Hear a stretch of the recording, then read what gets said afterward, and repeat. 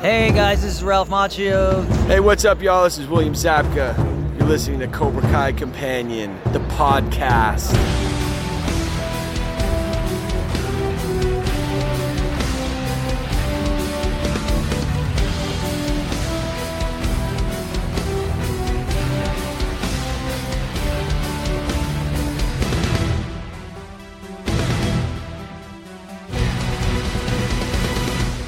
Welcome back to another episode of Cobra Kai Companion, and I am Peter. And I'm Tom. And we're back with another episode review. It's been a while since we've done one of these.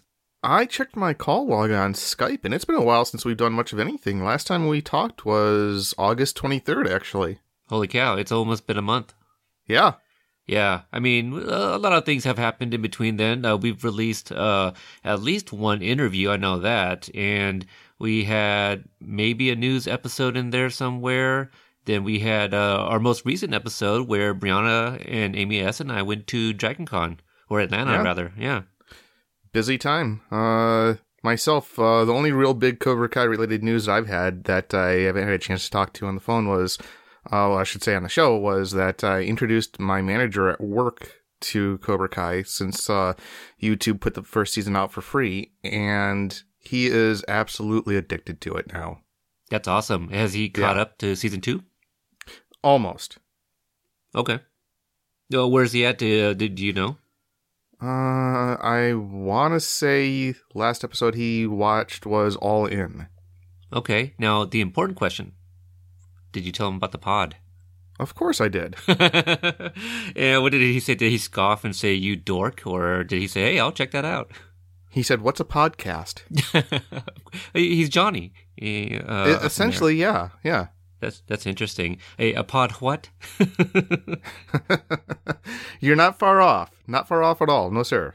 Yeah, I guess the speaking of news, recently we found out that come November 12th, 2019, seasons 1 and 2 will come out as a collector's item on DVD.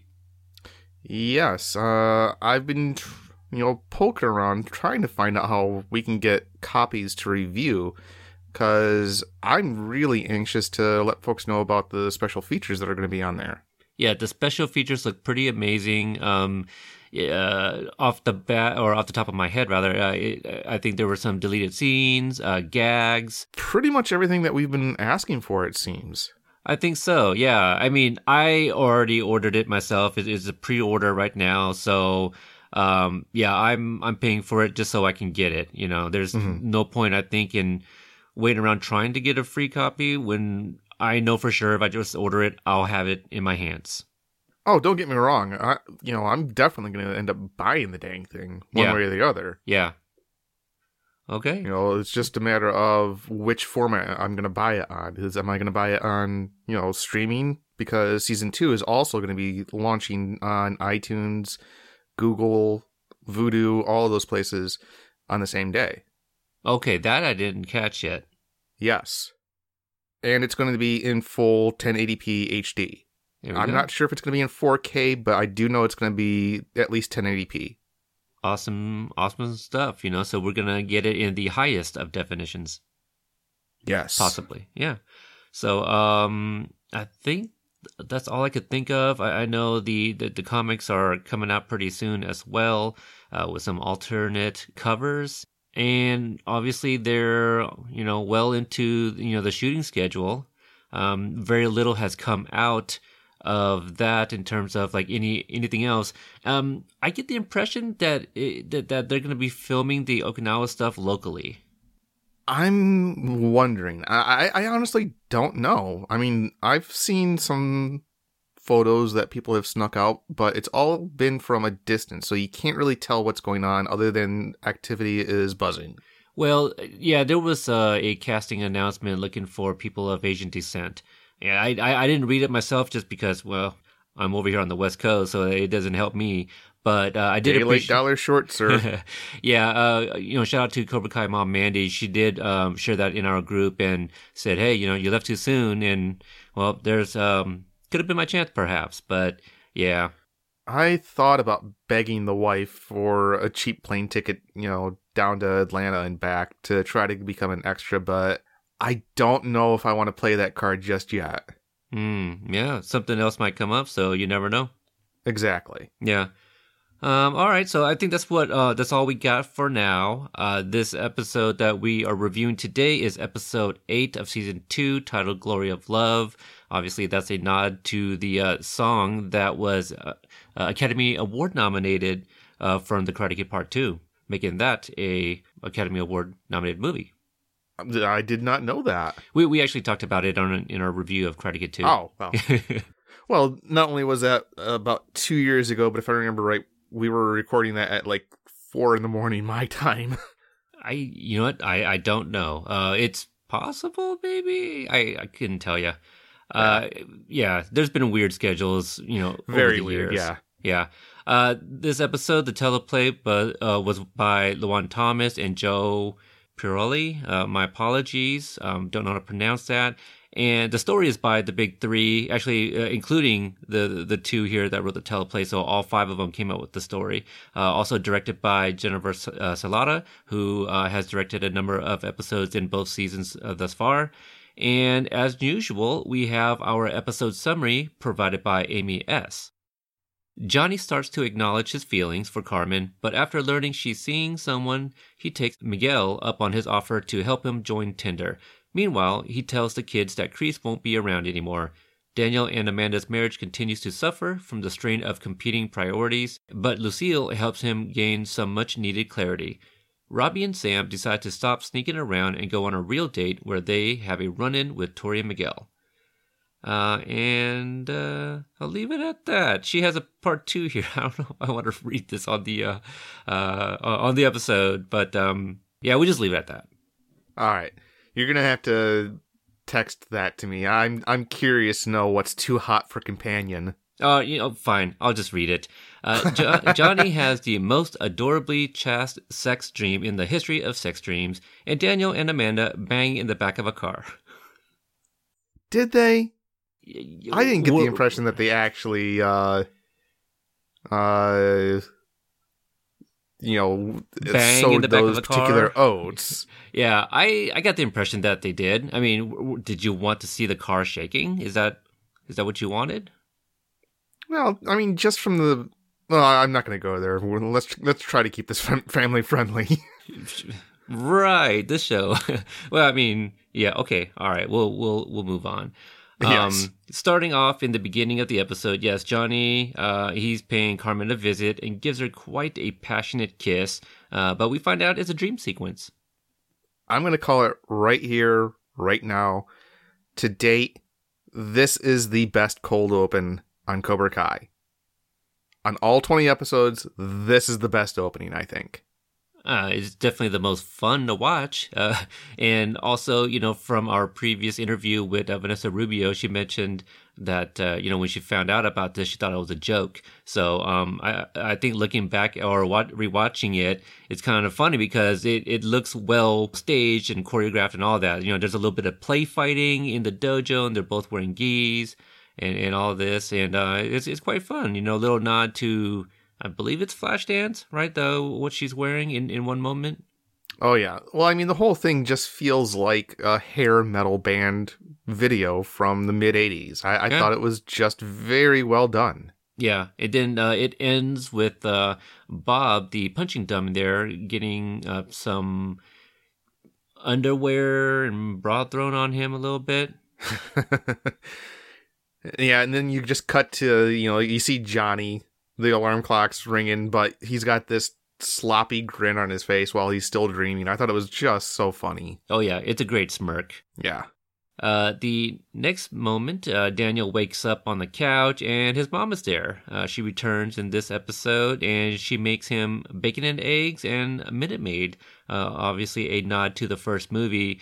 This might be a bit of a stretch, but the whole making him... bacon could be possibly a nod to the Making Bacon t-shirt that Freddy Fernandez wears in the first movie. I'm not sure.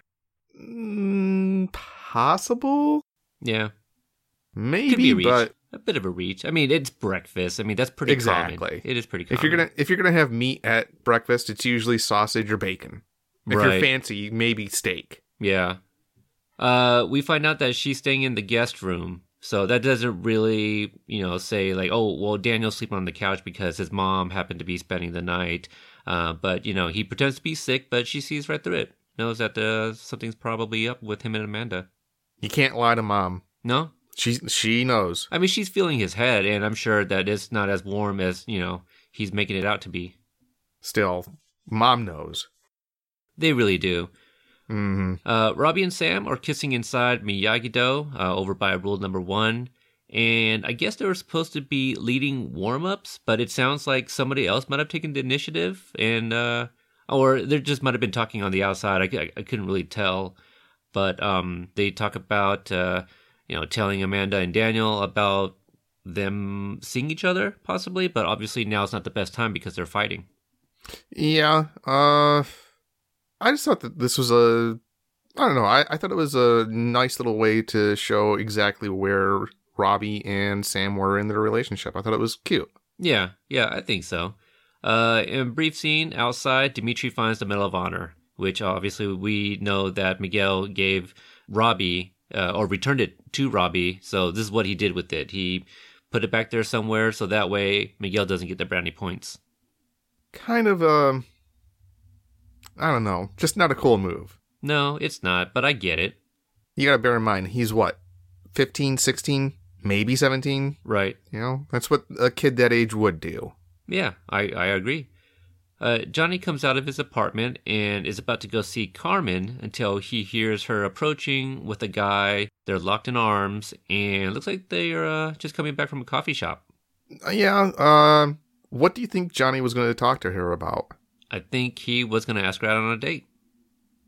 That's the impression I got. But I definitely, I got to give him credit for being man enough to back off.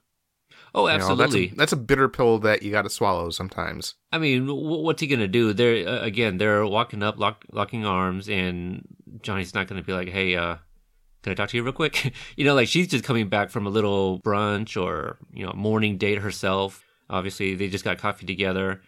Well, I mean, he could have given her the cold shoulder and just been a jerk about it, but he didn't. He didn't, but, she does introduce him to Graham. That's the guy's name, and Johnny gives him the old karate grip, and Graham jokes about needing x-rays, and, she's like, oh, isn't he funny? And Johnny just stares at him, so gives Graham a bit of a cold shoulder. Yeah, well, I mean, Graham definitely had that douchey vibe to him from the get-go. Oh, yeah. I mean, we already know, right? Johnny's the hero, so anybody else that isn't him that's with Carmen, who we're all rooting for them to get together, they're going to be the douche, right? Oh, yeah. At the LaRusso dealership, Amanda walks into her office and sees all types of goodies. Looks like Daniel picked up some lunch. There's sushi. He picked up tea from somewhere, trying to let her know that he basically went out of his way to bring this all to her. But she says that she has a lunch with the sales team at another location and that it was on the calendar. So another thing he just happened to overlook. I think Daniel is making the mistake that eventually every husband makes. No matter what your relationship is, if you're a man and your significant other is ticked at you, you're going to go about it by trying too hard. And you're not going to address the real issues. And I think that's exactly what Daniel's doing here. I can see that. He's trying to take the initiative, but she doesn't care, right? Because she knows what this is. I think it's later where she even makes a comment like, this is all nice and all, but it's not permanent. Exactly. I mean, if he were really sorry and he really wanted to try to make it up to her, in this situation, put your nose to the grindstone, go into the office, kick some ass, and if you have some time left over, then you try to woo her. Yeah, I mean, this is like a different version of just buying flowers to say I'm sorry, right? It's an over-the-top version of it at that. Right, because, I mean, buying flowers is like, well, that's a nice gesture, but what am I going to do with these flowers? Exactly. What kind of apology is this? Do you understand what's going on rather than just buying flowers and think everything's going to be okay? Yeah, I think he's making that mistake where he knows that he's in trouble. He just doesn't either know why or doesn't want to acknowledge why he's in trouble. I mean, it might be a little bit of both. It could be. She offers the food up to the customers. And in the next scene, Miguel and Tori, they're stretching at the Cobra Kai dojo. Miguel's trying to set up a date at the roller rink because she's working that day. And it's going to be 80s night, and she tells him that he's going to have to dress up, and he wants to go as Anthony Michael Hall from Weird Science. That's an unusual pick because it's been a while since I've watched that movie, but I don't remember him having a distinctive outfit in that movie, do you? Yeah, I don't think so either. Even when they become like the cool kids, I don't know if they're wearing anything like too different. I mean, unless Miguel's deciding to go as him from the very beginning of the movie, where he's wearing like those really tight shorts and they get pantsed. Or maybe with the bra strapped to their head.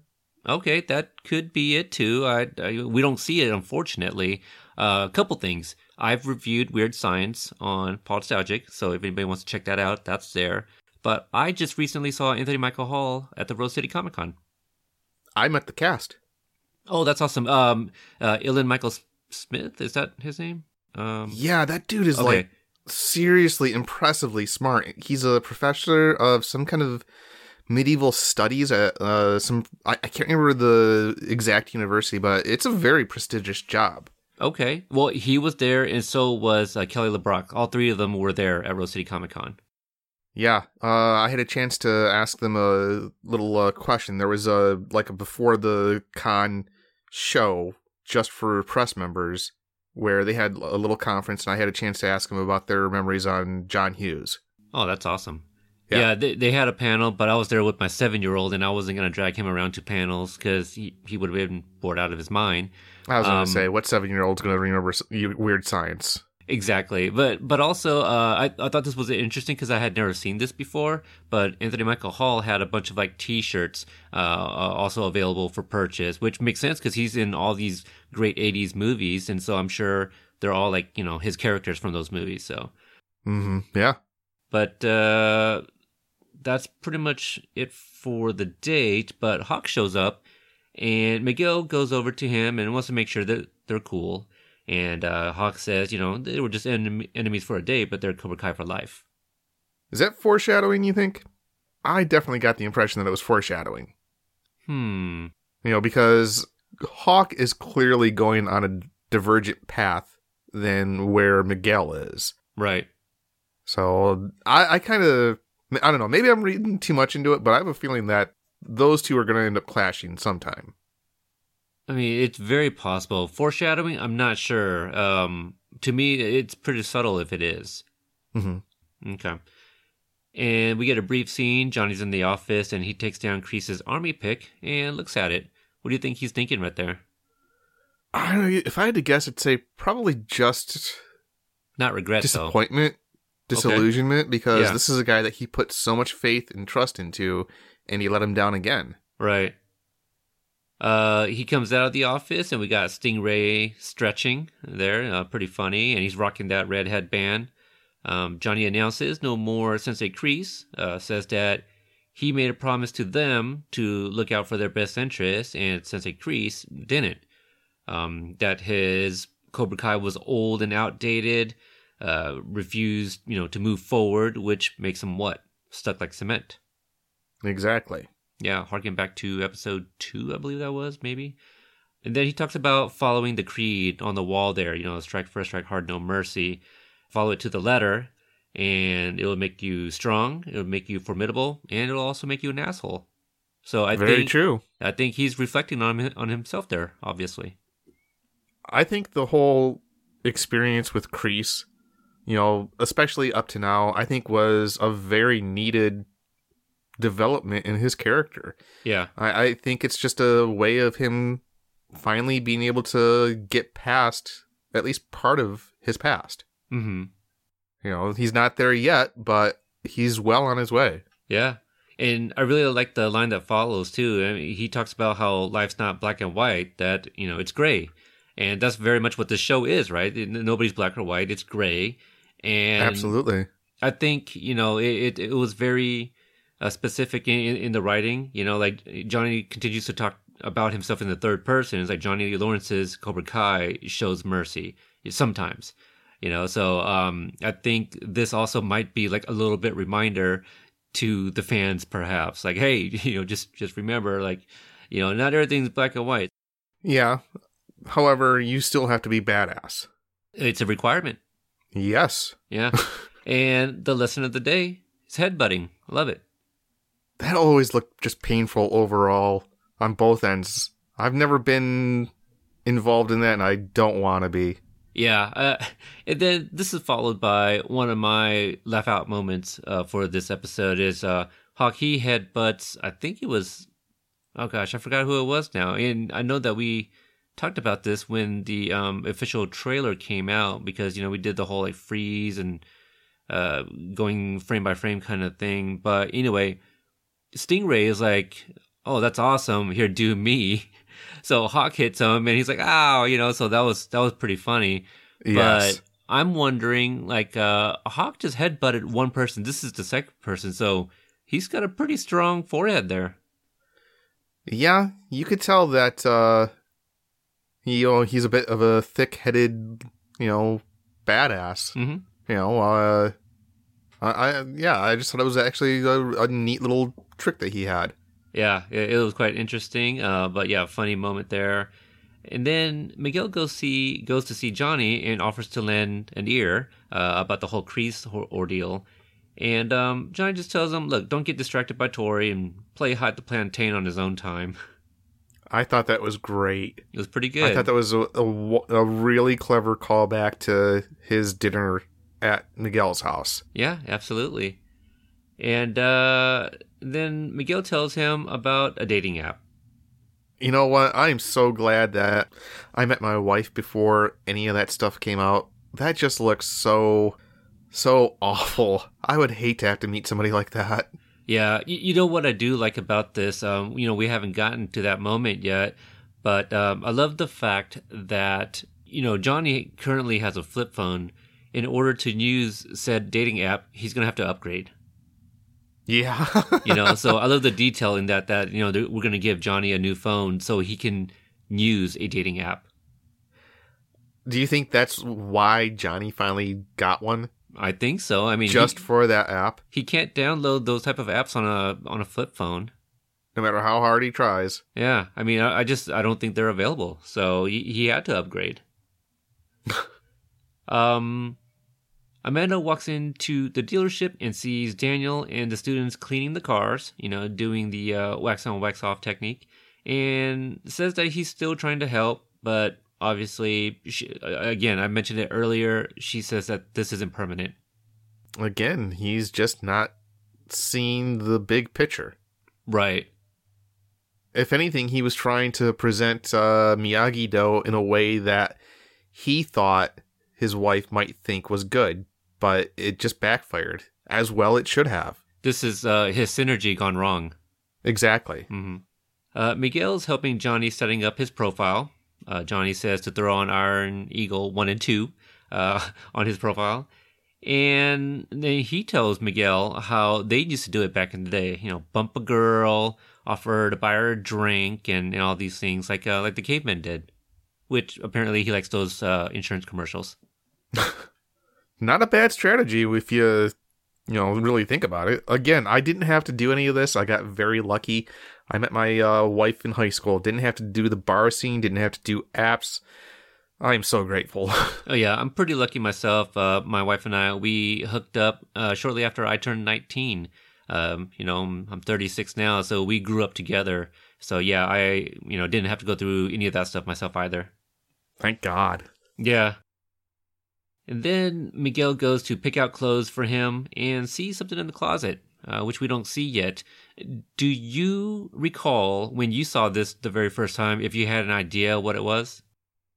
Not until the reveal. Really?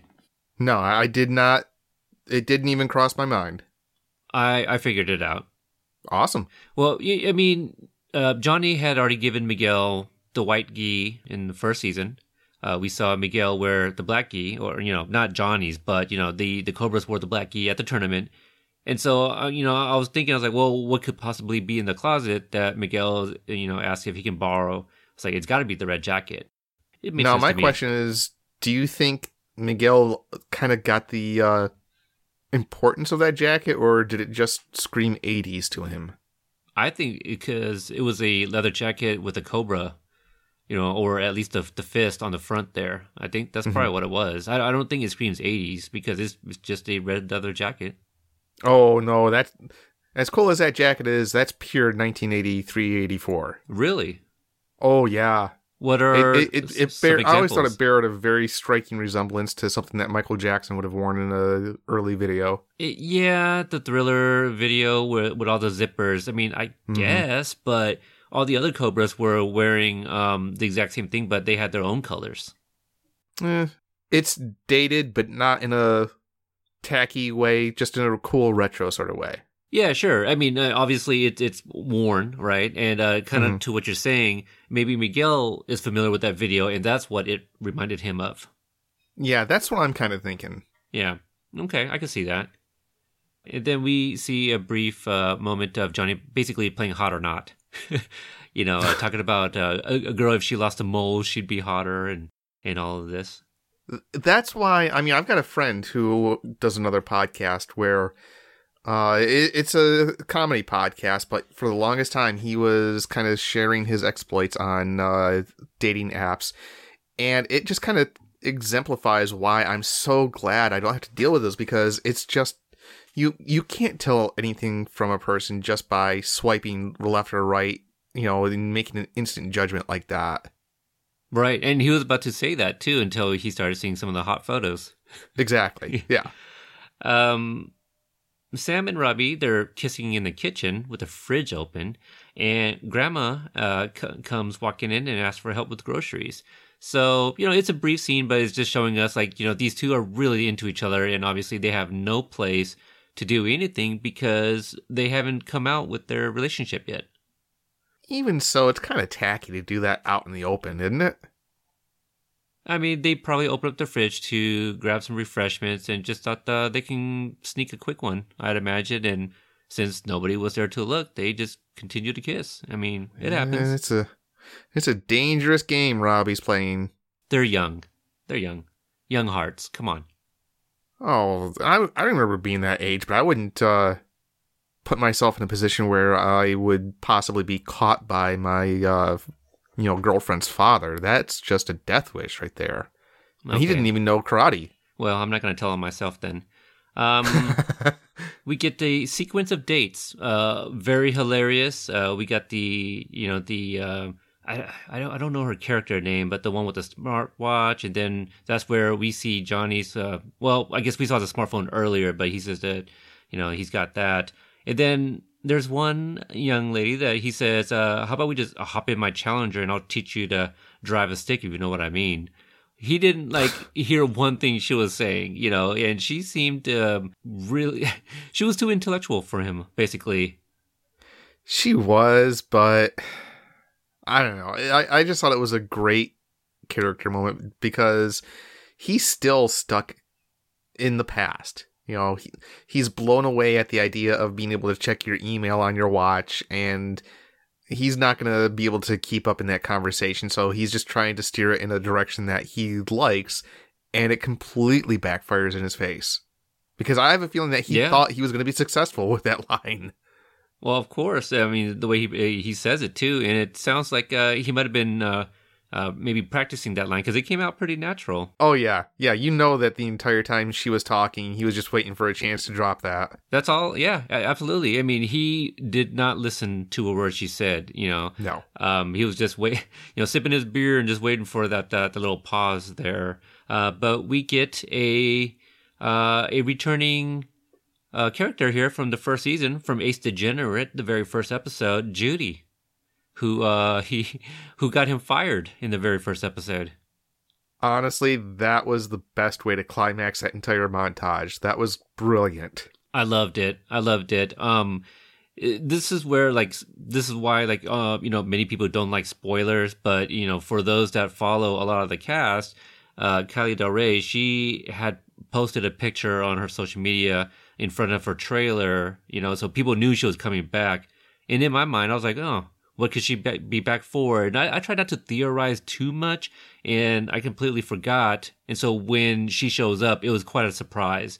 So that's why I try not to follow certain, Cobra Kai fan accounts, because they're out there trying to spoil everything, put out things that the official people have not put out. So those are the people I try to stay away from. Yeah, I'm trying to do the same thing because I'm actually looking forward to the new Star Wars movie. But you'll have people who are going through those trailers frame by frame and zooming in and using that to make elaborate theories. And it's like, that's not fun. Well, I mean, Brianna and I did that for the first official trailer of season 2. But, we're not putting screenshots on our Instagram and trying to spoil things. Exactly. Because it's not our place. Exactly. Then we get Daniel sitting in his living room looking through an old scrapbook, and he sees a photo of Mr. Miyagi and him from Karate Kid Part 3. Looks like some postcards from possibly Okinawa in Japan. Yeah, again, I mean, a big part of this show is the fact that these guys are kind of, for better or worse, can't get over their mentors. Mm-hmm. Yeah. And, I mean, Daniel, as good a guy as he is, he's judging himself, I think, way too harshly by trying to compete with the legacy that Miyagi left behind, and he's doing himself a massive disservice. Right, but, we're going to find out soon here. Mr. Miyagi was basically his dad, right? Because he lost his dad to an illness, when he was younger. So, they recount that. There's one moment where Daniel sees a picture of him and Amanda from 2002 from their, grand opening there. And, his mom knows what's going on. So she assures him that, things are going to get better. But this talk about, remembering his dad and Randy Heller just doing an amazing job and giving us a very emotional performance. I was nearly in tears. Oh, yeah. Yeah, this was definitely her moment to shine. Yeah. And the way she ended, this whole talk too, I mean, this monologue of hers, she ends it with, she just wanted to know that he was in it with her no matter what. And, I love how this scene opens up with Daniel obviously missing Mr. Miyagi, and here's his mom indirectly giving him some pointers. Yeah. Basically a reminder, I guess. Just to tell Amanda that he's still in it with her no matter what, and stop basically trying too hard. Stop being so extra. Exactly. Yeah. He needs to concentrate on the here and now and not way back when. Yeah. Yeah, some people are stuck in the past too much. Exactly. Needs to move forward, right? Johnny is looking at Allie's Facebook page and contemplates sending her a message, which he starts typing, "Hey, remember me," basically, and we should hook up sometime. Then he gets bumped by a female version of himself and accidentally sends that message. I have to admit, I wanted to see more from this lady. I was really, really interested to see what she could have brought to the table. She was great. She did everything that he said earlier to Miguel. She did the bumping. She offers to buy him a beer. And they looked like they were hitting it off really well. Yeah, and no disrespect to Carmen. The dynamic those two share with each other is great. But I would have really liked to have seen what it would have been like. Just because this lady seems like if she'd have had the chance, she would have really, truly gotten Johnny. Oh, yeah. And vice versa. Oh, absolutely. I mean, if we didn't know about the whole Okinawa visit here, I think a theory could be that this young woman can show up in season 3 and, maybe there's not a love triangle, but obviously a bit of a dynamic here between Johnny and Carmen with what happens at the end of season 2. And possibly something with this woman. Yeah. Who knows? Woulda, shoulda, coulda, I guess. Well, we know some people who might know, but yeah. Sure. Robbie and Sam, they go to the roller rink as James Spader and Molly Ringwald from Pretty in Pink, and runs into Tori and Miguel, who tries to be nice and introduce them, but obviously they all know each other. And Tori says she has to go back to work and kisses Miguel in front of Sam, basically saying like, hey, he's mine now. Yeah, definitely an alpha move that probably should have been a little bit more thought out. I suppose. I mean, not gonna lie, like, I'm petty, so I get it. I totally get what Tori's doing. Yeah, but she's also putting Miguel in an awkward position that she didn't need to. No, but, these are young teens, and they have all types of emotions and stuff, and obviously Sam and her have a bit of a history just recently. Mm-hmm. So, no, I get it. Oh, yeah. Yeah. Johnny seemingly, finds the one in this young lady, but then he overhears Graham and a buddy talking about Carmen, says that she's good for a few bangs, but he doesn't want to be like a father to Miguel. Just a douche, right?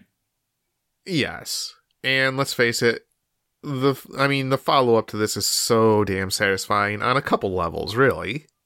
Yeah. And he even like hollers at a young lady walking by.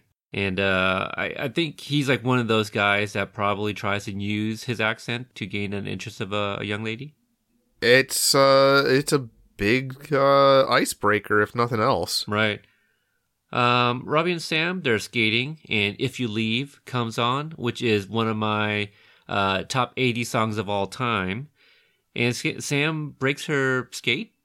Yeah, I have actually seen that happen. That can be actually a pretty nasty spill if that happens. Oh, sure. Yeah, absolutely. I mean, she catches herself, but she tries to go get a new one, and Miguel uses this opportunity to try to talk to her. And she's, giving him a bit of the cold shoulder because the whole Tori thing. And, Miguel points out, like, well, you're the one who's here on a date with Robbie. And she says it's not a date, which harks back to episode 7 of last season.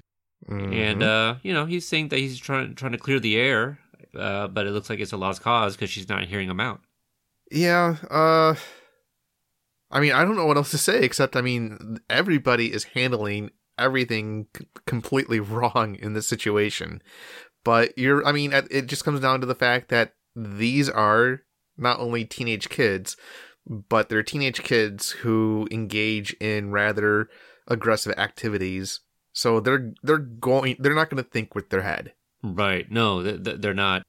Those emotions, I tell you. I remember those days, and oh yeah, I have stories, so I totally get all of this. I really do. The writers here, they really tapped in, to the young adolescents, and I can relate. I really can. Oh yeah. No, they definitely are doing a really good job with the way that these characters would react in any given situation. Mm-hmm. Everything they do feels true to the character. Yep, I agree. And then Johnny sees Graham kissing previously mentioned young lady, and that was quick. Either he's got game or he just got lucky with the one who was into him that fast. I'm not sure.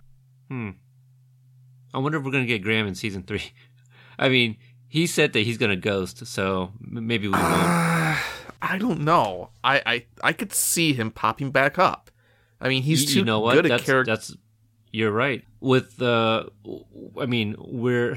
we try not to spoil what happens at the end, but at this point we're months removed from the airing season 2. But if you're listening to this episode, you've watched this episode, what we're talking about several times. Or since YouTube is re-releasing these episodes once a week now, there's still some new people, but I guess we'll just leave it because I just had an idea how he could come back and why, but yeah, we'll save that for another episode maybe. But yeah, Johnny follows him outside because the restroom is broken. Sucks, especially when you're at a bar. and confronts him about what he heard and gives him the old 1-2, but shows him mercy, which is funny because you still kicked his ass. He did, but you could tell that he originally came there to do way worse. Yeah.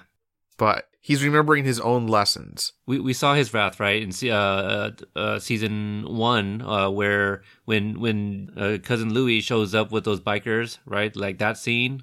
We've seen what Johnny can do. Just look at what he did to, the 3 kids' names. The 3 kids? Kyler. Oh, Kyler, Brooks. Yeah. Yeah. Yeah, I mean, he beat the living life. I mean, again, they're kids. They're kids, but, you know. He beat those kids pretty badly. Yeah, you're right. I mean, it's like muscle memory, but at least this guy is his own size, but clearly Graham doesn't know how to defend himself. No, and I actually thought I was impressed by Johnny's growth as a character. Yeah. Showing that restraint. Yep. I agree with that as well.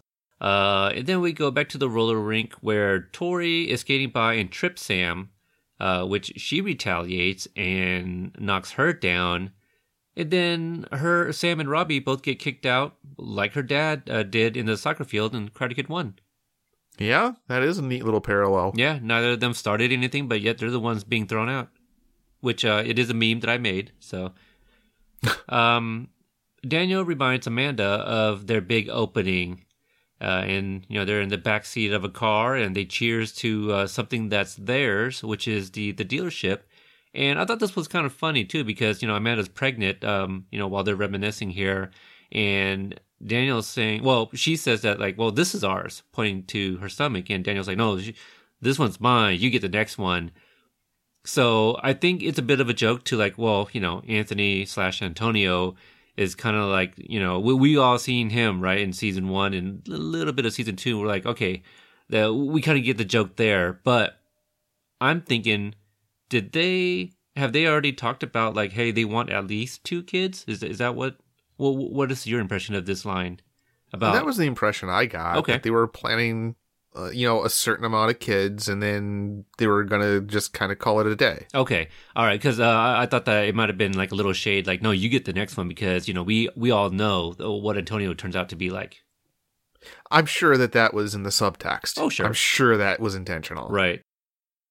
And then Inspiration by Chicago comes on, a great song, obviously, and they're not going to play Glory of Love. And this was asked to John Hurwitz on Twitter, which he said, well, that's, Daniel and Kumiko's song. So, we're not going to play that for this scene with him and Amanda, so they play Inspiration. And then, this is where my heart broke because Daniel starts talking about missing Mr. Miyagi, and I haven't really put it into thoughts as to, like, why I've been feeling this way, but ever since my visit in Atlanta, I've started to become, like, more emotional in, like, rewatching episodes of Cobra Kai. And, there was one night I watched Karate Kid Part 2, and, like, I swear to God, I was crying, like, the first, I don't know, half hour, 45 minutes of Karate Kid 2, from Miyagi finding out his dad was sick and ill in Okinawa, Sato and Miyagi, when they first meet, everything was, like, just breaking my heart rewatching that. Just visiting the set and being in the Miyagi dojo, it definitely did something to me, and it changed me. I feel like a bit of I don't know if kinship's the right word, but I feel like a little bit of an attachment now to this character. Well, that's awesome. Yeah. But what did you think about this? I mean, obviously we've been talking about how Daniel has been so extra. This is pretty simple. This is like, hey, let's remember a time that we were both very happy together. And this is He got it. He got it. They're just talking. Exactly. He didn't need any kind of grand gesture. He just needed to talk to her, acknowledge that he screwed up, and, do what he can to move forward. Yeah. Yep. And, she knows that he's missing Mr. Miyagi too with the whole Cobra Kai thing. So it's just a talk that they both needed, and maybe not the perfect setting, but I mean, again, this is kind of harking back to 2002, right? But at least it's not during work hours when people are around. He didn't bring the kids over, right? It's just them in what seemingly, after hours, nobody else is around. Exactly. It was a more intimate gesture as opposed to being a spectacle. Mm-hmm. You know, he finally had a very well-played move in this episode. Absolutely. And then Johnny goes home and sees Carmen outside waiting on Graham. Really sad because I'm assuming it's really late. And then, Johnny says to forget about him. He's a douche and, she doesn't deserve it. And then spits some game and asks her out. I gotta admit, I'm shipping those two big time. Pretty hard. Yeah. And then we get the end snake, and that's the episode. Very, very well done episode all around. Yeah. I really enjoyed this one. I really loved it. It gave me all the feels at multiple times. And I think the characters, they're all growing. We got some great moments from Robbie and Sam versus Tori and Miguel. That whole tension is building up. And then we got the other two couples starting to kind of figure things out with one another. And I think this is a great build up to what's going to happen in the next episode. Well, I mean, the other thing I want to kind of shine a light on is this was an amazingly well-balanced script. Mm-hmm. I mean, there are a lot of shows that I can think of and specific episodes of other shows that I can think of where they feel like they're focusing way too much on one character and they're pushing everything else to the back burner. I didn't get the impression at all in this. I thought that they definitely did a lot to move the story forward. They definitely did a lot of character development.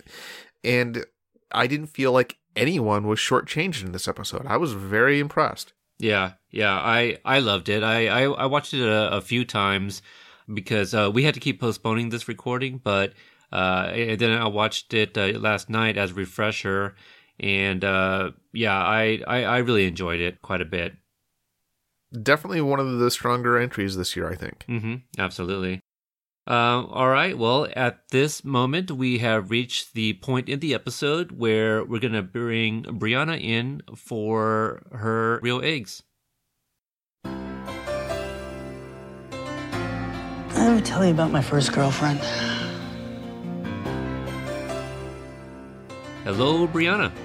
Hello, Peter. Well, welcome back. I think I might have jacked up the whole intro or introducing you, to this segment because, it has been a while since we've done an actual episode review. So I think I was kind of struggling with what it was called. So Brianna uses real eggs. Brianna uses real eggs. Okay. Yes. All right. Gosh, I can't get used to it yet. That's okay. We don't Neither say it can enough. I. Yeah. Right. Yeah. Neither can I. And at the rate we're going, by the time we get done with season 2, we'll be ready to jump right into season 3. Yeah. Right. So it'll be just old hat, right?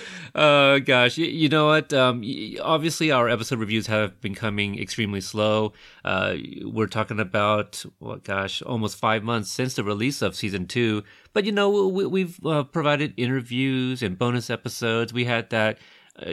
Gigantic Atlanta episode that we just released as well. So there are things that we're still putting out. But the content is still there. It's still there, and it does appear that people are still checking out the reviews too. So we do appreciate all of your guys' support.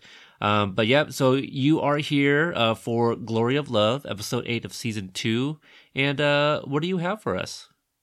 Okay, well, starting off, obviously, the biggest Easter egg is the title. You don't say. No, not at all. Theme song from The Karate Kid Part 2, of course, my favorite song of all time. Go figure. Oscar nominated for Best Original Song. Yes. Mm-hmm. Actually, that never happens to me because I like mainstream, or in the 80s did, liked mainstream movies so much, and they never ended up in the Oscars. So for that one to be there was a big deal to me at the time. It lost out to The Time of Our Life, or My Life, and great song, so it had a bunch of other songs it was going up against. I believe also Nothing's Gonna Stop Us was also one of the other nominated songs. So it was a big year. It was. 1986 was a big year for movies. That summer was fantastic. That's right. Yep. Then we go right into the episode. First scene, we have Easter egg, homage, whatever you want to call it, montage of every 80s hair band music video ever. Mm-hmm. Most specifically, Tawny Katane in Here I Go Again. Yes. Wonderfully done. Notice this episode has a lot of great songs. Yes. Oh, yeah. The music in this one is far and away, as far as the music that they got the rights to use. This is my favorite episode musically. Yeah, I was gonna say, like, would you say this is the one with the most songs? Probably. You know, because we got another one coming up at the roller rink, and there was a few at the roller rink actually. But there were two, at least two, possibly three at the roller. Two that I remember off the top of my head, and then the back of the car. Mm-hmm. Yep. So yeah, good music episode. Good music episode. The title is Back to Yellow. I did notice that it had been red. Oh yeah. Then Daniel's sleeping on the couch, and Lucille with the Easter egg to Daniel drinking Minute Maid because he doesn't like the fancy stuff. Right. Now, I mentioned in our review that this might be a stretch, and we kind of debunked it as well, but she made him bacon and eggs, and I go, it could be a stretch, but maybe making him bacon was a Making Bacon t-shirt reference? No, I think that's a stretch. I think that's just because that's what people eat for breakfast. And that's what we said. That one never even occurred to me. Honestly, the Minute Maid stuck out, of course, because I'm on Minute Maid, Ma. Of course, you know. Exactly. Yeah, take off the sunglasses. Yeah, right, and also a little product placement for Coke, which Atlanta was not unheard of in the original movies either. And that's all I drank when we visited Atlanta. Well, that's because that's all you can get in Georgia. That's all I wanted. Try looking for Pepsi products in Georgia. It's quite. You wouldn't find me adventure. looking for the only Pepsi product I would. That's actually Pepsi is maybe Wild Cherry Pepsi, maybe. Are you a Pump Up the Volume fan? Not a movie I've seen yet. What? Not a movie I've seen yet. Oh my God, I feel like I don't even know you. No, Tom, I believe, has seen it, and we've talked about this on probably a Paulstalgic episode, but he's a radio guy, but I think Tom was saying I should watch it because he's kind of like a podcaster, basically.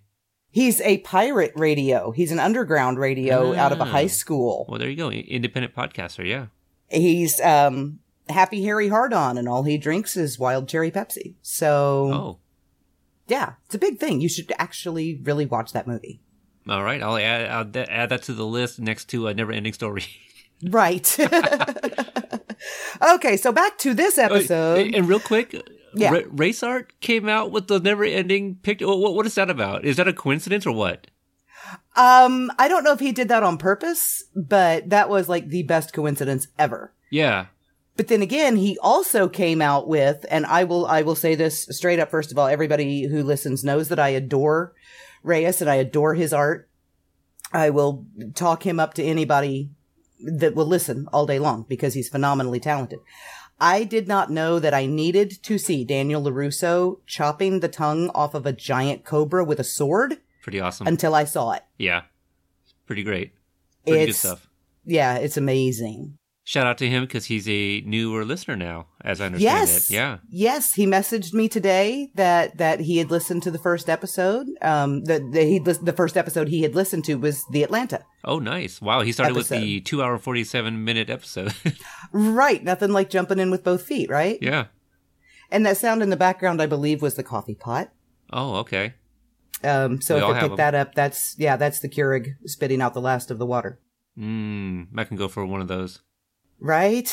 Get me some cappuccino. Yeah. Okay. All right. Now back to the episode. Have you ever noticed we wander off topic a lot? No. Us? Hi, Jen.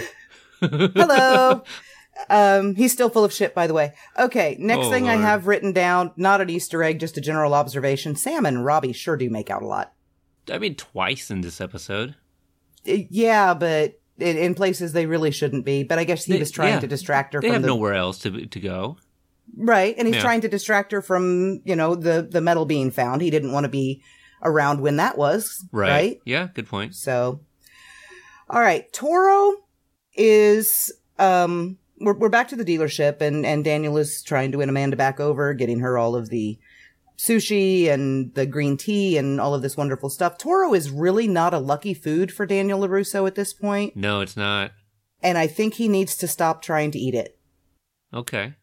Because the last time he ate it, Kyler. the whole conversation with Kyler happened, which started this whole mess. Yeah. And now he, was trying to win Amanda over with it, and she walked out on him to go have lunch with the sales crew. Well, it was on the calendar. It was on their joint calendar, which Yeah. obviously he's not checking for whatever reason. Oh, But we she know was why. okay with leaving him there. Right. I mean, offers it up to the customers. Right. Very snarkily, too. I actually really kind of loved Amanda. The look on her face. She's so mad at him. You know, she's so mad at him. if I was one of the customers, I probably would not have put together, that like maybe they were married. I just would have been like, what's wrong with the sushi? Just the way she said it. Right. Because it's not cheap sushi, I don't think. And he's talking about trekking over the hill to get it. So I'm guessing this is pretty high end. I mean, I know nothing about sushi. I was under the impression that maybe because he went to two different places, like one for the tea and then one for the sushi, that he was just going around everywhere, going that extra mile, basically trying to get these food. I thought that's what Getting that was all of about. her favorites from everywhere. Yeah. Yeah. And I know I've heard the name Sugarfish before, but weird as it may be, as much as I love seafood, I have never eaten sushi. It scares me. Oh, honestly, talking about it now makes me want to have some. And I had some for lunch yesterday, but I could definitely go for some for dinner tonight. I blame it all on my dad, because my dad would tell us stories when we were kids to get us to not eat things that he wanted to eat. Like, he convinced me that rhubarb is poison. Like the pie? Rhubarb pie? Or Well, because we had rhubarb growing in the backyard. He didn't want us eating it, so he told us it was poison and we would die. Well, then when he would go cut it and bring it inside and he would make the pie out of it, none of us would eat it. Right? Because we Wow. all think we're going to die, and we Right. think Dad's like Superman because he can eat. No, he just really didn't want us to eat the pie. Because he wanted it for himself. But he did the same thing with sushi. He convinced me that all sushi would make my head explode. I mean, if you eat something that you're allergic to, like my brother-in-law, he's allergic to the sea urchin, that could possibly make you explode. So, Well, when I you got gotta into be my careful. 20s, he said he was specifically talking about incorrectly prepared puffer fish. Right, yeah, that's one too. Yes. And he's like, I was full of shit. He told me, but I was like 25 by that time, so it didn't matter anymore. Because I've been scarred my whole life. I won't eat sushi. All right, we'll have to do that next time we meet up. Okay. All right. Just don't kill me. All right, and we won't have Toro either. Okay. There we go. Very unlucky food. Mm-hmm. This Easter egg or whatever shout out ties back into the one that nobody caught without a heck of a lot of help from the big three. Dibs on Anthony Michael Hall in Weird Science. Right. So would we have picked up on the names if we'd gotten to this episode? I wouldn't have. Would you? Oh, okay. Wait, what's the Easter egg? The Chris and Mitch? No, that's real. That was Real Genius. Right. Gosh dang it. I do Yeah. it every time, don't I? Yeah, it's okay. I do that every time. Weird Science, they built the woman. They built Kelly LeBrock. Correct. Right? Yeah. Okay. So Tom All and right. I, we were trying to figure out what the hell was he wearing that's very distinctive, and Tom was like, "Well, maybe the bra on the head," because that's all we could think of. I don't know. Yeah, I mean, just dressing like a nerd would be about it. but I don't even think There was dressed like a nothing really nerd. Yeah. distinctive. It was just like an 80s nerd. I mean, costume. I mentioned like the opening scene where they're at the gym and he gets pantsed. He was wearing like gym shorts. That's it. That's the only thing I could think of. But anyway, Yeah, nothing really special. Yeah. Well, I did it again. I did that when we were talking about it before. I kept calling Real Genius Weird Science. It happens. People do that all the time. Those two movies. It does. Okay, so we now have confirmation that John Kreese and not Terry Silver founded Cobra Kai. So hopefully that will put all of that nonsense to rest, all the people fighting over that. Words directly out of Johnny's mouth. I love Johnny's speech in general. Mm-hmm. I love the character that comes through. I love the admitting that he's an asshole without admitting that he's an asshole. And I really love that at this point in his life, Johnny knows the word formidable and how to use it in a sentence. Oh, man. That is some serious character growth right there. It is, because he does not yet have a smartphone, so I think Right. he knows that word. Yes, that is an awesome word for him to know. I wonder if he went and looked it up just to put it in the speech. Or he heard it recited in a favorite movie of his, perhaps. Very possible. Yeah. Hide the plantain. Johnny has caught on to what a plantain is at this point. Mm-hmm. So he's kind of making fun of himself, plus making an inappropriate joke, plus making Miguel 17 shades of red all at the same time. Yes. I like that Johnny loves the Geico cavemen. Oh, yes. We talked about that. The unfrozen caveman lawyer kind of thing. Yeah. I like that he loves those. His Internet for Dummies book is in his closet. It's on the top shelf above his coat. Second biggest Easter egg, although this actually might tie for biggest, is Miguel hollering out, "Hey, can I borrow this jacket?" Right. Well, can I borrow this? I mean, we don't know what it is yet. No, he says jacket. He says, "Hey, can I borrow this jacket?" Oh, okay. I forget that. Because Tom and I asked him, I was like, did you recall, like, when you first watched it, if you knew how, or had an idea what it was? And he said, no, not until the review. I go, oh, I knew immediately what it was. Yeah, because he did say, "Hey, can I borrow this jacket?" Right. So and I his was jacket, like, "Oh my God, they obviously didn't." the clue, They- yeah. Yeah, and then they did, and it was perfect. And I can't believe they waited until episode 8 of season 2 to reveal it. Right. They hold on to these things, though. They really do. They've still got "You're the best" in their back pocket. They can pull it out on us anytime they want, and when they do it, it will be the absolute perfect moment. It will be. And I'm guessing, will be near the end. Very So likely. we don't want to hear that song. No, not yet. If that actually is the harbinger of the end, then we don't want to hear that song. Then we've got Judy from season 1. The either the woman who was bitching at him or that bitch. Yep. Probably both. This I time do he kind does of- call her a bitch. He does. Yep. Well, he called her a bitch on the phone with Mike, too. Oh, yeah, he refers to her as one, but this time he calls her one. Right. Well, Well, I muttered guess under his they're breath as one she and the walked same. away. Yeah. He didn't call her that to her face. There's some symmetry here. Daniel and Johnny both have Judys in their pasts now. Oh, yes, they do. And perhaps that is the Easter egg, yeah, that her name. There we go. Which I feel we might have even talked about it. About naming her Judy. Yeah. If she turns out to be Daniel's Judy, then there's just no hope, and this is a soap opera. But I really don't think she's going to turn out to be Daniel's Judy, because how common is my mother-in-law's name is Judy. Okay, it's not an uncommon name. Yeah, and I never thought that. No, I just figured it's the name. I don't believe that it would be this Judy, and if it is, obviously it's making the world, a little small. Right, just like having Johnny's boss's name be Mike. Is Right. that our Mike? Of course not. That's like the most common name for men in their, 40s and 50s in the United States. Sure, yeah. I work with a Mike in his 40s, yeah. Yeah, I know dozens Mm-hmm. of people named Mike around my age. It's just a thing. Michael was a big name in the 80s, so. Then we have Daniel sitting, looking at the photos, and I love, one of the things that I don't like is when TV shows try to fake photoshopped family photos and they do it badly. Like one of the most beautiful scenes on Supernatural is when Dean is in the alternate reality and he sees a Christmas photo of himself and Sam and their parents at, really, really young. And you can tell it's photoshopped, and it's photoshopped very badly. And I don't like that. And here they avoided all of that because this photo album is full of pictures of Ralph with his children and Courtney with her oldest child. Mm-hmm. So these are real photos. Right. Only instead of Julia on Ralph's shoulders, it's now Sam on Daniel's. Right, yeah. And I love that they did that, and I love that they worked all these old photos from the actors in. Yeah. I love that photo of Ralph and Pat as much as I hated that orange jacket from Karate Kid 3. I love that photo of the two of them.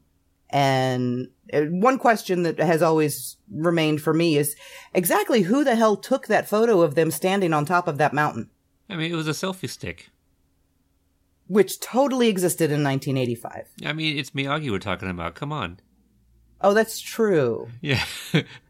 He probably magical devised wizard that something. can see the future or something, Yeah. right? Or it's a one of those fancier ones that have a timer, and they just sat it on a rock. Now that's possible. Mhm. Timed photos in the mid-'80s were a thing. It was. And then we also have not necessarily confirmation of Sam's first birthday, its actual date. Most likely it's the actual date, but her first birthday party was October 14th of 2003, and that is visible on an invitation in the scrapbook. Now, most parents do have their children's first birthday parties on their first birthday, so odds are Sam's birthday is intended to be October 14th, 2002, which, as of August 2018, would make Samantha LaRusso 15. Moving on. We'll just ignore that she's been driving illegally for the past year. Okay, so then comes a scene between Daniel and Lucille. It's not an Easter egg, but I have to say, this is definitely, to me, feels like, if not just this season's, possibly the entire show this far, this is the "you're the best friend I've ever had" scene. Yeah. Yeah. It is the most real feeling scene of any of them. For just those few moments, you completely forget that Ralph and Randy exist. And this is Daniel and Lucille talking about his father. Yeah. And she looks a whole lot like my mom, with the beautiful silver hair and everything. So when I watch this scene, I'm imagining my mom talking about my dad, who passed away, almost 20 years ago. Uh-huh. And just the tears that this brought out of me, I didn't expect it. Right. Because they're talking about a character that we've literally never met, Yeah. who is so hugely important to both of them. And the pain in Daniel's voice when he says, that's when he started getting sick. And the pain and the wistfulness when she talks about feeling his hair on her cheek. And it's just so real. Yeah, it really is. I mean, kind of just reimagining the scene play in my head right now is giving me chills. Mm-hmm. It's just so well written and so well delivered by Randy Heller. Beautifully acted. Yeah. And she is so amazing. I have adored her for, since I was 11 years old. And this is why, because she can do that. And because this scene is so real, then that drives home to me the point that Daniel doesn't cry. Because if at any point in this season Daniel's going to cry, this is it. And he doesn't. He gets right on the verge of it. But those tears never fall. Johnny, on the other hand, falls like a ball baby multiple times. Daniel doesn't cry. Yeah. Good observation. And I don't understand why, because I'm pretty sure he cried when he was a teenager. So why doesn't he anymore? I don't know. I want to know, but I don't know. Then back to the bar with Johnny. I wish Facebook Messenger installed that fast. I mean, I didn't even talk about this during our review, but you see how fast he was texting? He can or text. Messaging? Yeah. He can text like lightning. I mean, he it was just almost picked like me, it up. right? You've seen me text. I have. I type a whole lot faster than I text, and the new keyboard is all messed up, and I keep hitting random P's and N's and random letters I don't mean. But Johnny hits no accidental letters until he's spelling his name, and then he starts spelling his name Pony, which made me really laugh, and then backs out, and it becomes Johnny again. And that, of course, is the Easter egg for Allie in this episode. Then we've got the first song, the How I Feel About You. That's playing while Johnny is at the bar. And that's playing over him talking to the woman that is obviously his type and obviously into him while he's learning what Graham the ass is doing to Carmen. Right. And I picked up on that song being there because obviously the woman at the bar is not the you that Johnny is having feelings about. Mm-hmm. And it was another excellent choice of music. It's not a song I think I've ever heard before.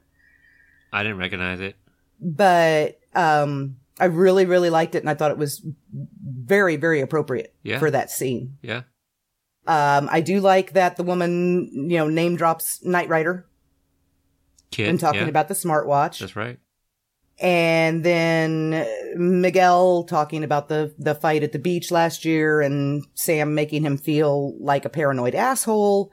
And then going back even further to the not a date thing, which why she told Miguel it wasn't a date, I have no idea, because it most definitely was. I think, because she had just gotten out of that, relationship, if you want to call it, with Kyler. So calling it a date, maybe in her mind, it just makes her seem like, oh, she's just jumping to the next relationship. So, well, calling it not a date with Miguel always made sense.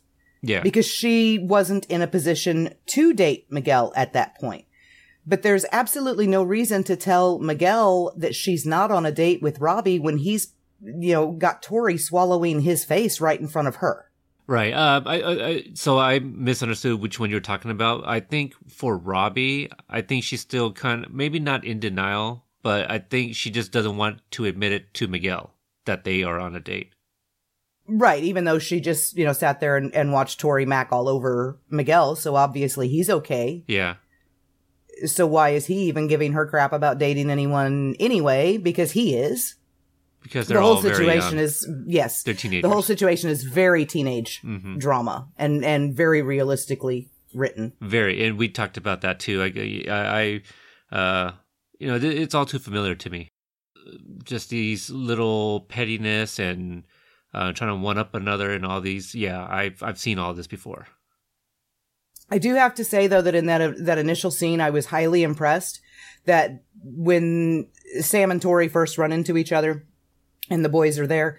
The most mature people in that situation are Robbie and Miguel. Yeah.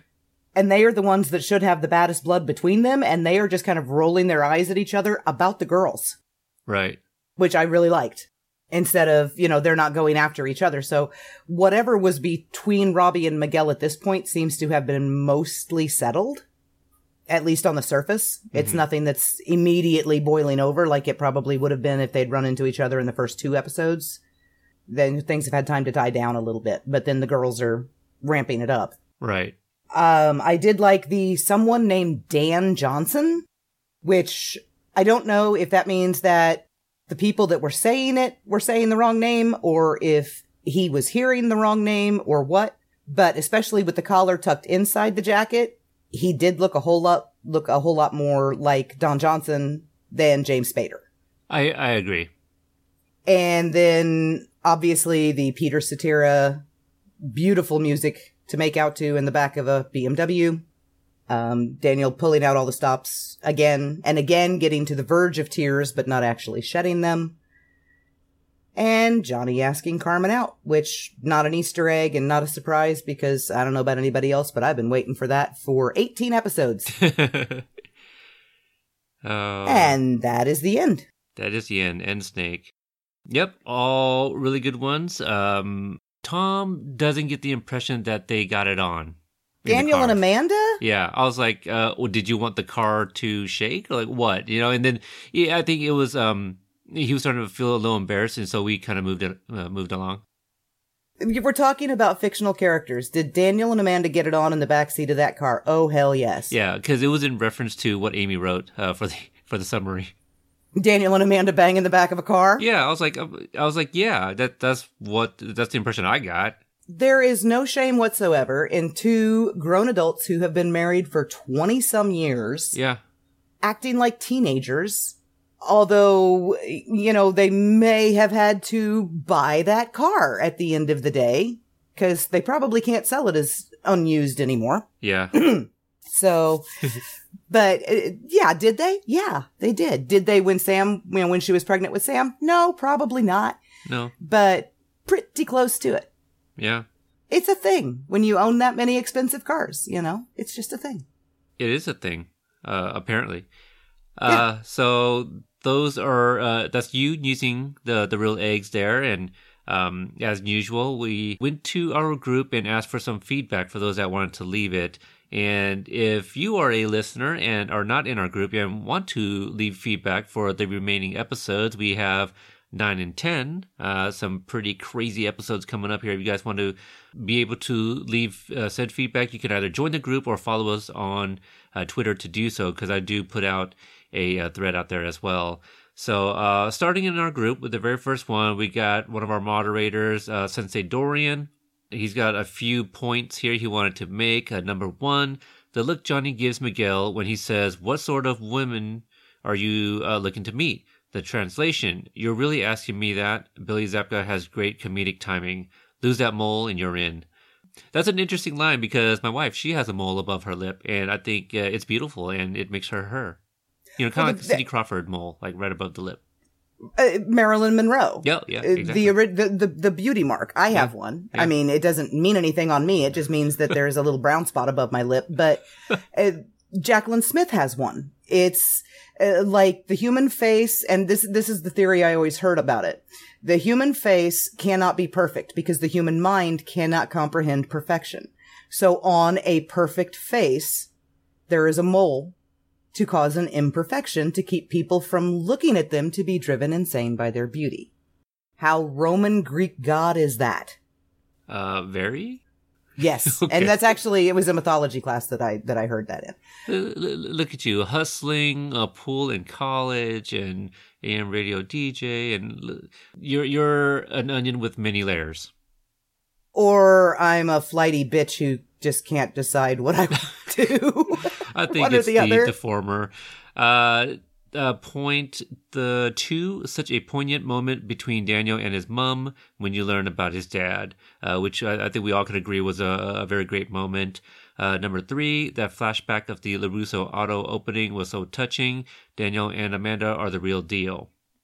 Number 4, great Johnny moments. The dating scenes are priceless. Plus, Judy is back from episode 1, but is she the Judy?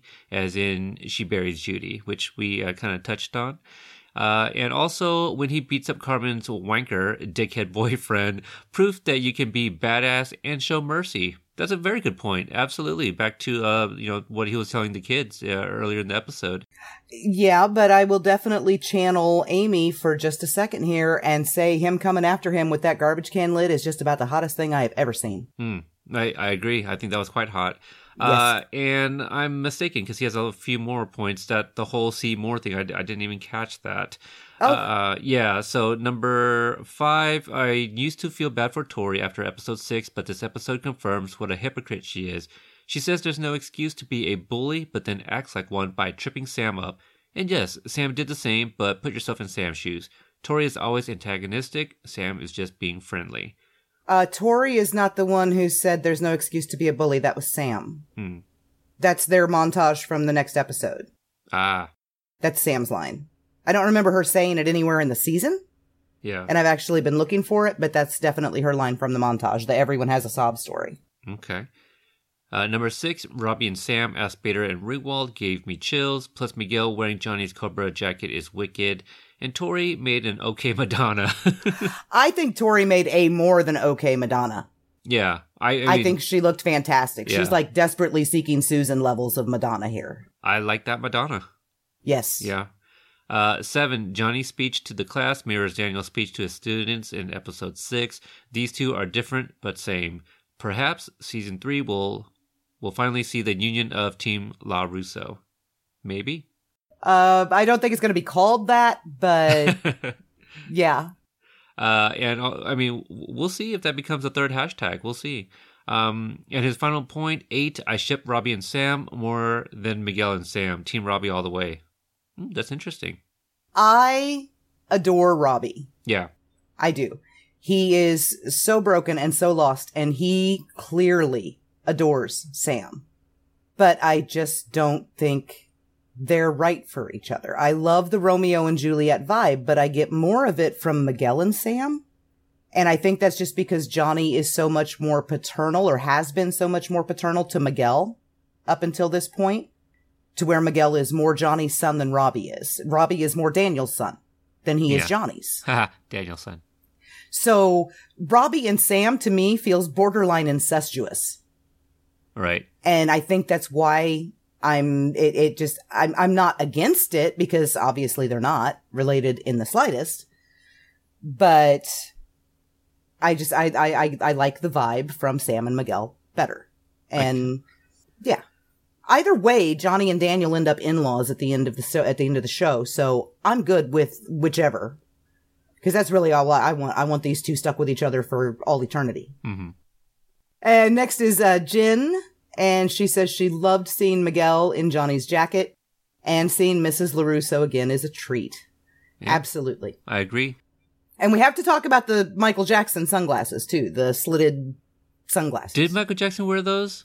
I think he did in Billie Jean, I think. Okay. Let's see. So those I tried ordering because that's what I had planned to dress as for Dragon Con. Obviously, I have the jacket from the last time I ordered it for Rose City Comic Con, which it didn't come in time, so I got to wear it this time around. And so I wore the jeans, I wore a red shirt underneath it, but I didn't have my shutter shades. But you still were, you still absolutely were, channeling Johnny, right? yeah, I was trying to channel Miguel, but yeah, I did my best. Did my best. Swinging for Miguel and hit Johnny. Yeah. The next one comes from Kiara. Buongiorno. There would be millions of things to say, but I will only say I hate Patriots too. Love it. Everyone hates the Patriots. I hate the Patriots. Everyone hates the Patriots except Patriots fans. Yes, Put it that way. That is. No truer things have been said on the show. Right. It's almost like the Cowboys at this point. If you're not a fan of the Patriots, you hate them. It's Right. a law. Yeah. And then our friend Amy. Billy's comic timing was top notch in this episode. 2 favorite moments: the look he gives the douche when Carmen says he's funny, and the mid-sentence, "Oh, this one's hot." That's a good one. Yes. That really was like hot chick. Love everything about this episode from the first second to the last. That's something Tom and I really, really agreed on. How we both really enjoyed this episode.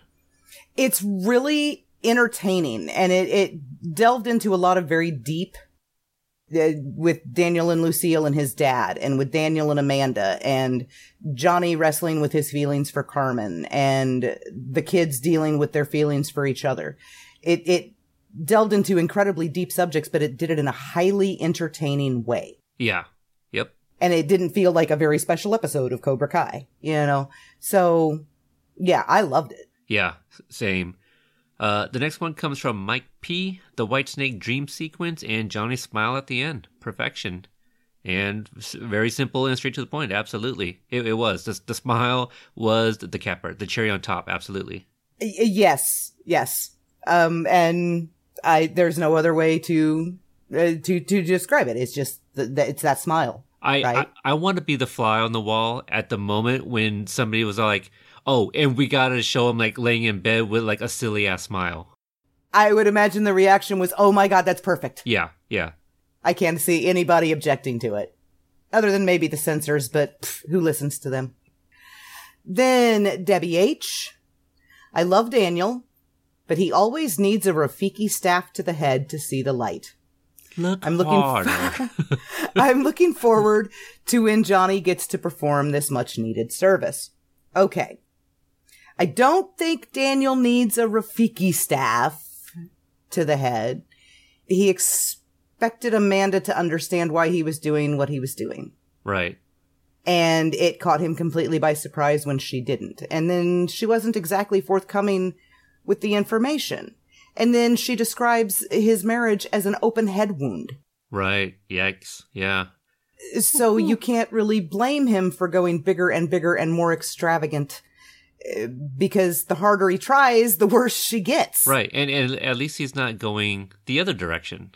Right? Right. Instead of like trying less and less. Right. And it's not going to work, so I'm just going to give up. Right. So he's putting in the effort, but Tom and I, we discussed that he's just going about it the wrong way.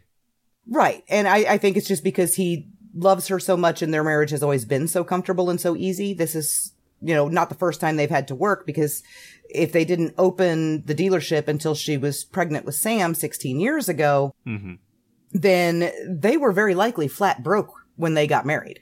Right. And flat broke marriages are always a struggle. So, and as far as Johnny being the one to provide the service, you really think Johnny Lawrence is the one who's going to give Daniel LaRusso relationship clarity? Come on, Debbie. Come on. No way. Not that I would object to Johnny, generally just getting into it with Daniel, because we all want to see that anyway. Right. But I don't think he would be the best one to explain to Daniel why his marriage is screwed up. Yeah. Okay. Next one comes from Rick. One time. And I love Daniel's relationship with Lucille. In The Karate Kid 1, Daniel drank Minute Maid while wearing sunglasses to hide his shiner, but his mom knew right away he was hiding something. Now, in this episode of Cobra Kai, Lucille mentions Minute Maid to Daniel, and before we know it, she has figured out Daniel's faking a fever. Good parallel there. We talked about that, but I didn't even make that connection. It's like Minute Maid is truth serum in the LaRusso household. And then he continues, when I met Ralph Macchio at AwesomeCon, I referenced this episode. He noticed I was wearing a Miyagi-Do shirt, but a Cobra Kai hat.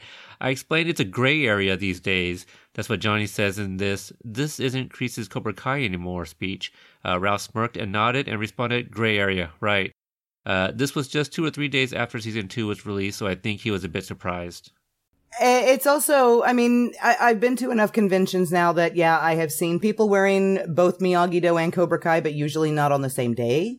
And actually, when I went to Chicago, because I didn't know if my Miyagi-Do hoodie was going to be ready, I had the Cobra Kai jacket in my bag the whole time in case it got cold. Yeah. So I would have been wearing a Cobra Kai jacket over all of my Miyagi-Do stuff.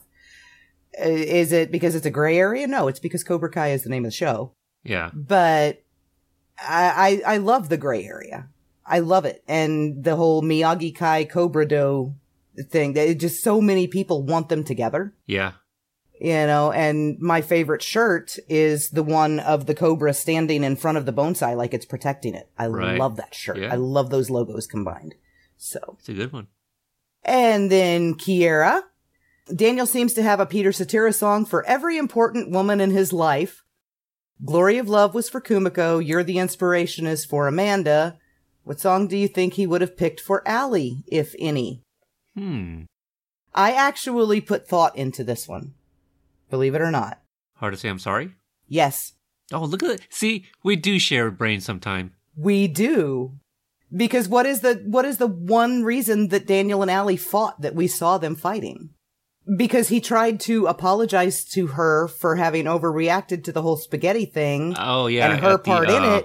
At the arcade, and he just kept escalating and escalating and escalating. He sucked at telling her he was sorry. Right. Until Susie smacked him in the head with a Rafiki stick. So maybe he does need one. Yeah. But also he didn't know about the kiss. But yes, you're right. He does need to get smacked with a Rafiki stick once in a while to see the light. Yes. And my take on the Glory of Love, especially from the Karate Kid Part 2, it all depends on how you listen to it. If you listen to it from a certain slant, yes, it is Daniel and Kumiko. If you listen to it from another one, it is Mr. Miyagi and Yukie. And if you listen to it from another one, it's Daniel singing to Mr. Miyagi. So I don't necessarily say that it is strictly Daniel and Kumiko's song. It is that movie's song. And which arrangement of characters it applies to depends on how you interpret the lyrics. Yeah. I love me that song. Oh, I do too. And so that's all of the feedback from our group. So thank you guys for leaving all of that. We had one piece of feedback from Twitter, and this one comes from @M_hummingbird. They say both of the girls are jerks in this episode, but Sam's sanctimony and lying pissed me off more than Tori's possessive aggression. Johnny's crush on Carmen is cute and funny. I still hope things work out for them. I do too. Thank you for the feedback. I absolutely am pulling for Johnny and Carmen. Yeah, I think we all are. Yes. Johnny and Carmen and Amanda and Daniel, and then some arrangement of the children that ends up with those 4 in-laws. That's all I want. I'm not picky. Yeah, it's not a lot to ask for. No, it's really not. Yeah. Let's make these lifelong mortal enemies end up literally family. Yeah. for the rest of their lives. And I'm happy. Yeah. I don't get the lying from Sam. I mean, the not a date thing, maybe? Maybe that's what it is. Yeah, possibly.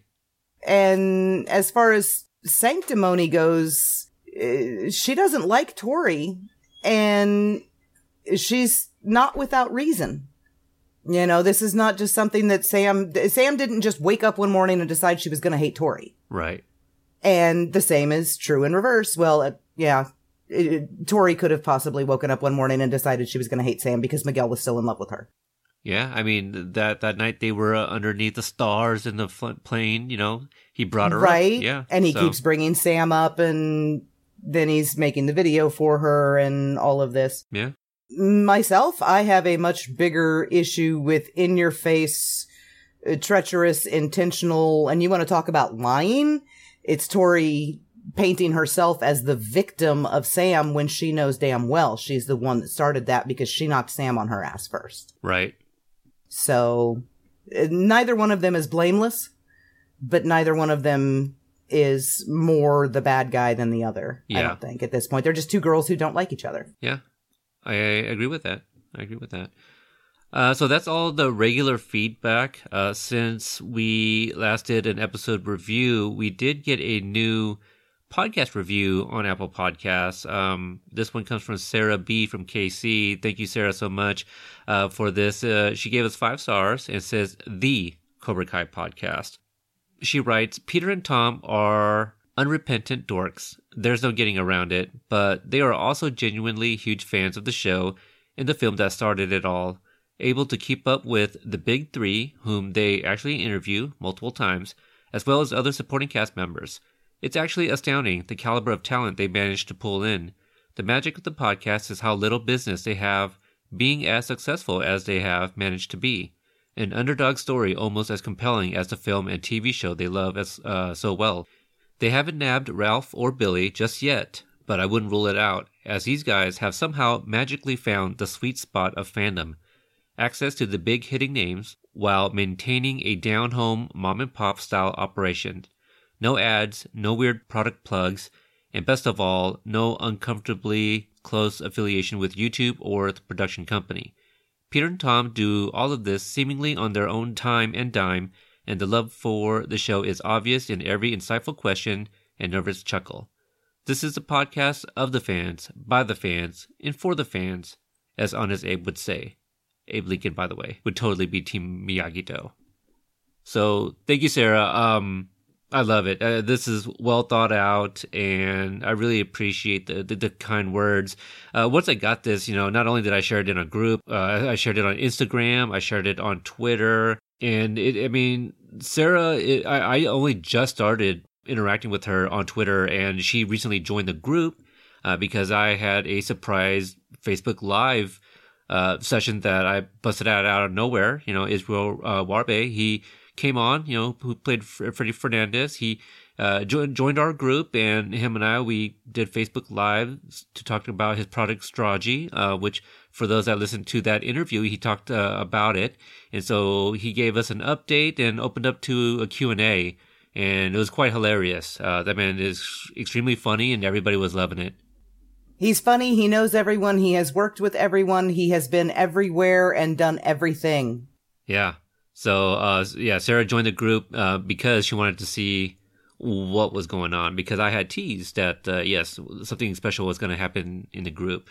So, thanks again, Sarah, for taking the time. We often ask if anybody has a few minutes to do so, and she did that. So we appreciate it, and that gives us a little bit more visibility when people type in and search for like a Cobra Kai podcast. So that's it. That wraps up anything else I wanted to share. One thing that her review reminded me of was in Atlanta. She was talking about, you have no business being as big as you are or as important as you are, and the underdog story. Right. Standing in line to order food at Gibney's in Atlanta, there were 2 men standing behind me, and you were in front of me, and you had moved up to order. And I was standing at the front of the line with these 2 behind me, and one asked the other who you were. And that man answered and he was like, oh, he has this podcast. And, you know, they started out just doing reviews like everyone else did. But then all of a sudden he's interviewing people and he's getting the actors from the show on there. And then next thing you know, suddenly he's got the producers on there too. And that you are totally legit and have worked your ass off to get where you are and deserve all of it. And he was just singing your praises all over the place. And it's absolutely 100% true. Yeah, it's really crazy because you had, you know, told me that story. I'm like, wow, because I do recall the two men that were behind you, and I'm like, man, if he knew who I was, you know, I wish that he'd come to say hello. I would love to talk to anybody that listens to the show. So that was interesting to me to find out that somebody that seemingly knew me so well didn't even come to say hello. Right. When he was I think he complimented you on the shirt was about the only thing he said to you. Oh, okay. But then he, you know, talked you up like crazy because he asked you where you got the shirt. Okay. You've slept since then.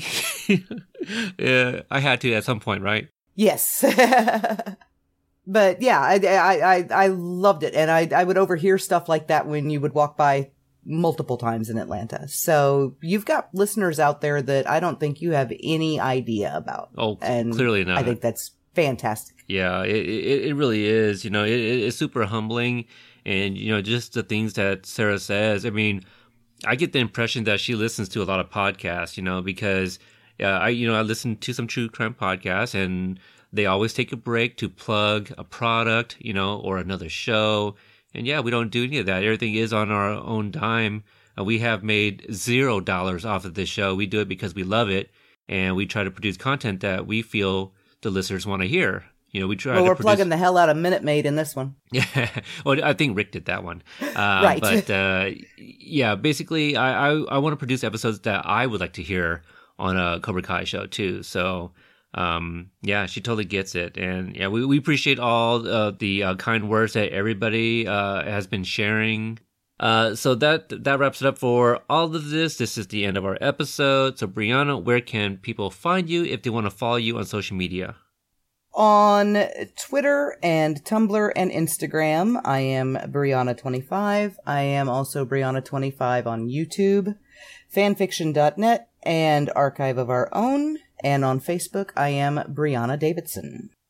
And for me, you can find me on another podcast that I host called Podstalgic, where I review retro movies from our yesteryears. And earlier in the episode, I mentioned that, you know, I had previously reviewed Weird Science as well. And you can find me on Podstalgic on Twitter and Instagram for our show. This one right here, Cobra Kai Companion. We have 2 Twitter handles, and so either one works, Cobra Kai Podcast or Pod, and also on Instagram at Cobra Kai Podcast.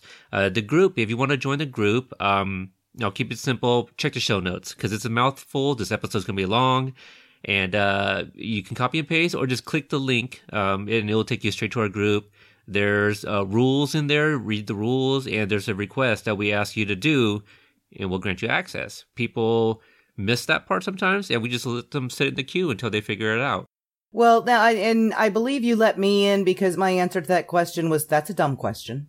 I mean, but you are, at the time you were, what do we call you at the time?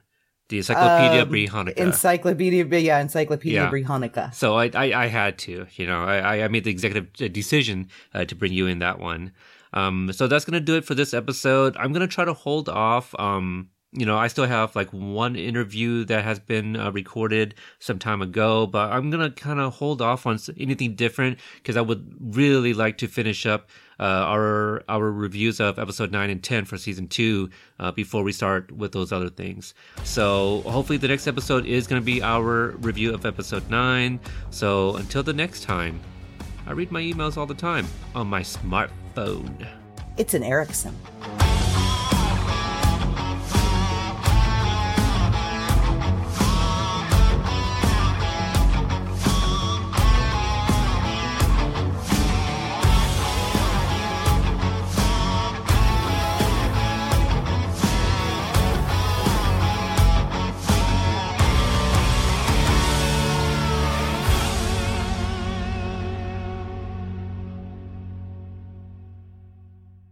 Thank you for listening to the Courtemp Arts Podcast Network. To listen to more Courtemp Arts shows, visit courtemparts.com.